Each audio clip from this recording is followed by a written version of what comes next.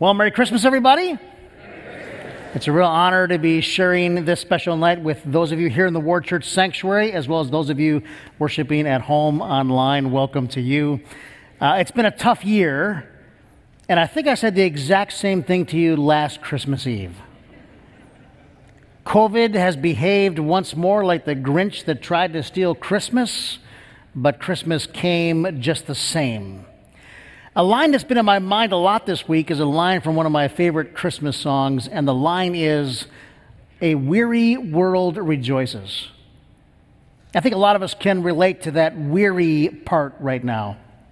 And I'm not talking about the normal kind of weariness that comes at this time of year, from getting the house ready for guests and finding the perfect gift and getting all the extra events on the calendar. Not that kind of weariness. I'm talking about a deeper kind of weariness that comes from continually wondering, am I going to get COVID? What happens when I do? The weariness of having to change plans and then change them again and change them again. The weariness of masks, the weariness of Zoom, the weariness of politics, the weariness of winter, which technically is only 3 days old. How could winter only be 3 days old? We're weary. There was a similar weariness on that first Christmas. Think of how exhausted Mary must have been. Weeks before her child is due, she's forced to ride 90 miles from Nazareth down to Bethlehem on the back of a donkey. She and Joseph just want to lay their heads down to rest, but there was no room for them in the inn. The town is crowded. Nobody is where they want to be on that night.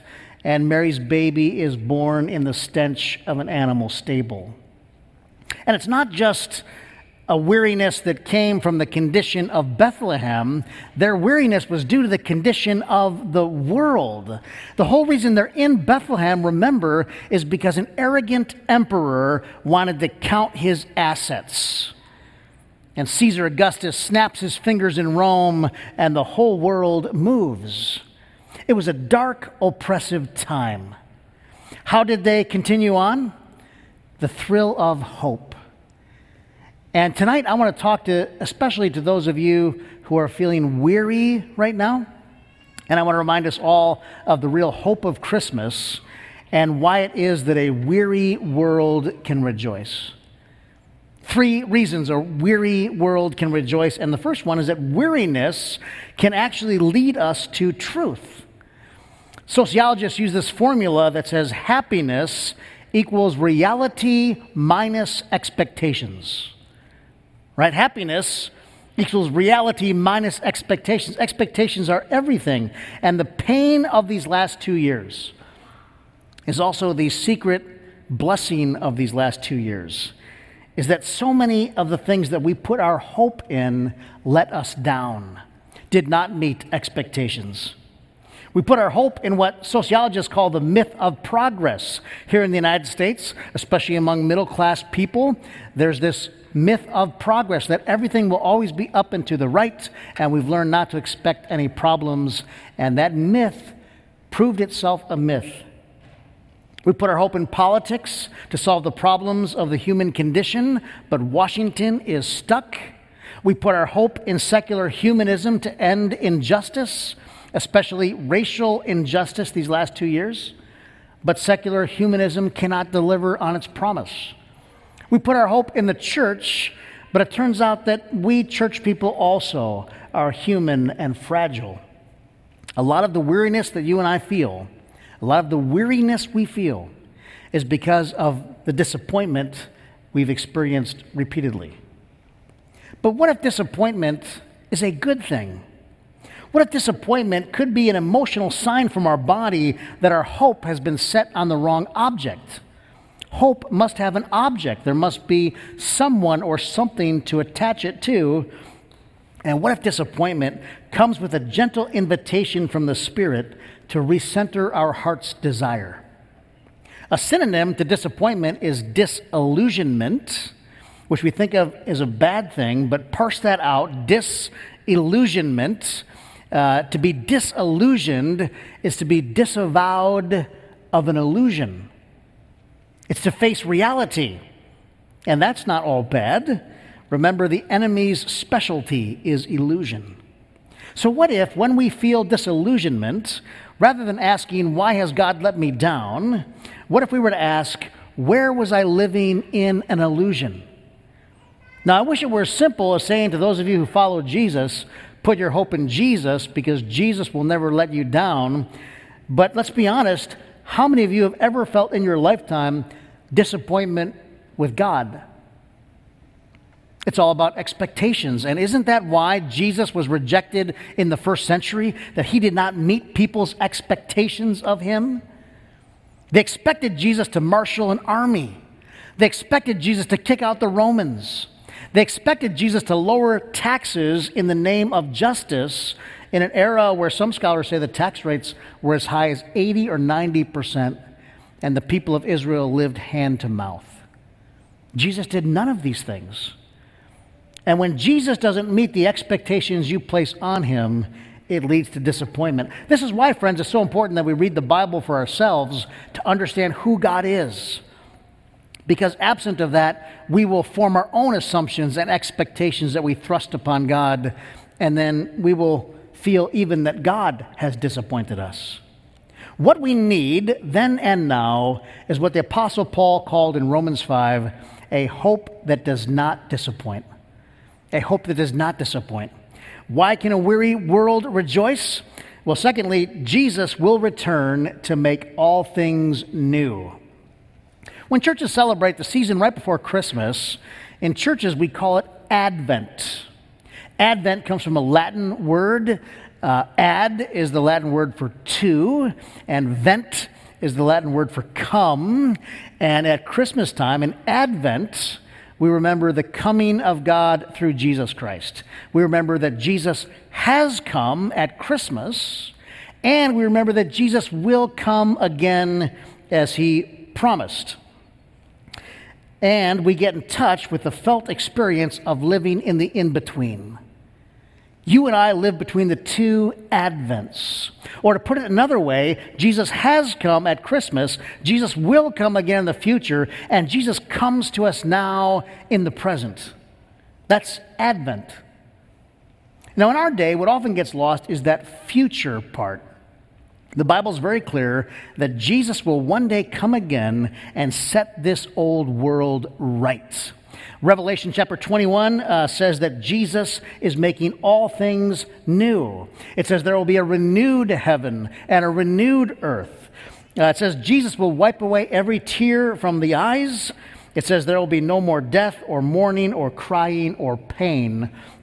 And this isn't just in the book of Revelation and other of the spooky books of the Bible. The entire New Testament is saturated with the hope of Jesus' return. It's on nearly every page. Now, in recent years, pastors and writers have tried to emphasize that the kingdom of God isn't only in the future, it's also in the here and now. To interpret Jesus as talking only about the future is to miss all that's available in life with God here and now. Right? The kingdom of God is not something you have to wait for until you die. Jesus said the kingdom of God is fully accessible to ordinary men and women, and you can access it right now. I think it's helpful correction to remind faith-filled people that God is with us today. However, we cannot ignore the future hope that brought so much joy and confidence to those early Christians. A lot of their hope was based on that future coming of Jesus. Jesus will come again. Our Advent hope is past, present, and future. As Paul put it, if our hope is only for this life, then we are among all people most to be pitied. Jesus has come at the first Christmas. Jesus will come again in the future and make all things right. And as we've already said, Jesus comes to each of us right in the midst of our weariness, right in the midst of our messy lives. This is another reason that a weary world can rejoice, is because Jesus is with us in our weariness. We have a word for this as well. The Bible says Jesus will be called Emmanuel. Emmanuel is one of those terrific Hebrew words that takes more than one English word to do it justice. Emmanuel means God with us. God with us. Frederick Buechner once said of Emmanuel, he said, "We must all decide for ourselves if it is true, not sentimentality or wishful thinking, but the wild hope of Christmas." The wild hope of Christmas, Emmanuel, and the wild hope of Christmas, Emmanuel, came to Mary and Joseph right in the middle of their weariness. Everything that could go wrong went wrong on that night. Their plans all went sideways, and Jesus showed up right in the center of that. And you know what that is? That's good news. Jesus shows up in the midst of it. That'd be good news on any night. It'd be good news on any Christmas Eve, but especially on this one, Christmas Eve 2021. God meets us right in the middle. Look at those lyrics of this song again. The song says, "Long lay the world in sin and error pining." Now, pining is not a word we use very much today, but it means to long, to yearn. This old world is yearning till Jesus appeared and the soul felt its worth. It all makes sense now. A thrill of hope, a weary world rejoices, for yonder breaks a new and glorious morn. This weary world can rejoice because God is with us. Weary or not, here I come, says God. There's no life too messy, no soul too weary, no doubt too deep for God. He will come right in the middle of your weariness, right in the middle of your mess. He is not afraid of messy lives or messy people. He is the God who is with us. For yonder breaks a new and glorious morn. Our hope isn't just yonder.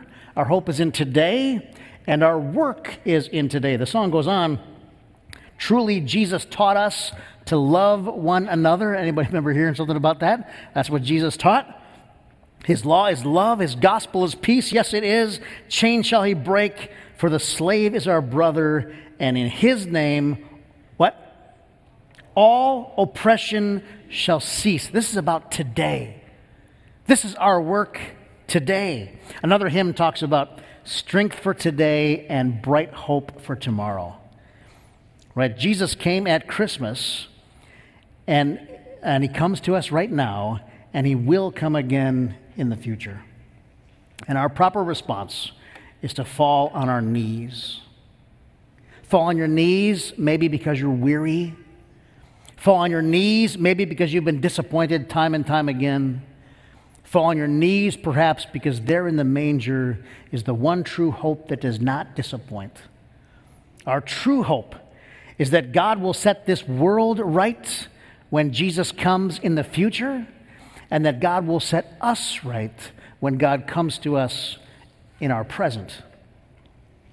Over the course of this Advent season, our church has been praying and studying a little prayer made famous in recent years called the Serenity Prayer. It's a great prayer to pray at the start of the year, and I wonder if you would say aloud the first three lines of this prayer with me tonight. The prayer says, God, grant me the serenity to accept the things I cannot change, courage to change the things I can, and the wisdom to know the difference. Wow. We looked at how Mary modeled that first line so well. She accepted with serenity the path that God had chosen for her. And anybody who accepts the path that God chooses for them will discover that it also means accepting a host of things that are outside of your control. And for some of you, this is your fall on the knees prayer this Christmas night. Oh God, give me the serenity to accept those people, those circumstances, those situations that are outside of my control. Help me to let go of the things that I need to let go of. Maybe that's your prayer. Then we looked at the courage of Joseph, who took Mary home to be his wife, who listened to God, who fled to Egypt when an angel told him to, who returned, who protected and labored and loved. He just kept doing what God asked him to do. God, grant me courage. And for some of you, this is your fall on your knees prayer tonight. There is something that you know you're supposed to do.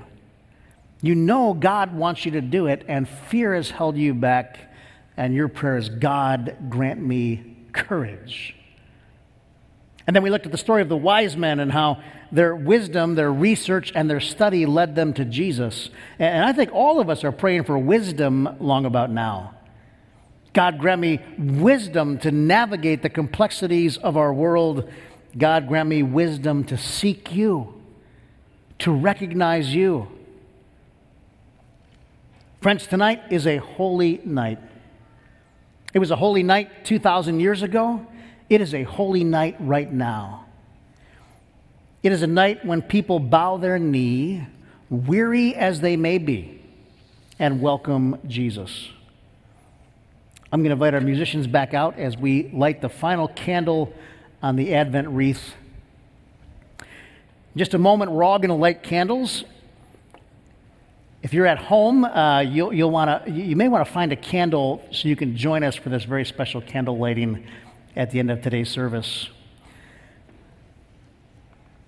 But friends, the Advent countdown is over. The waiting has ended. Jesus has come into our world. Jesus will come again as he promised. And Jesus comes to anyone who will receive him.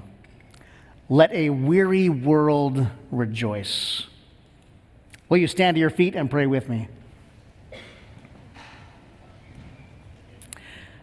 God, we have come tonight weary yet expectant. Come, Lord Jesus. Come into our lives, into our families, even into our pain, into our fatigue, into our worry. We disavow the illusions we have held and step into reality. Help us to see, God. There is but one hope that will not disappoint, and we stand in his presence right now on holy ground. This we pray on this Christmas Eve, on this night divine, in the name of Jesus Christ our Lord. And everybody said together, amen.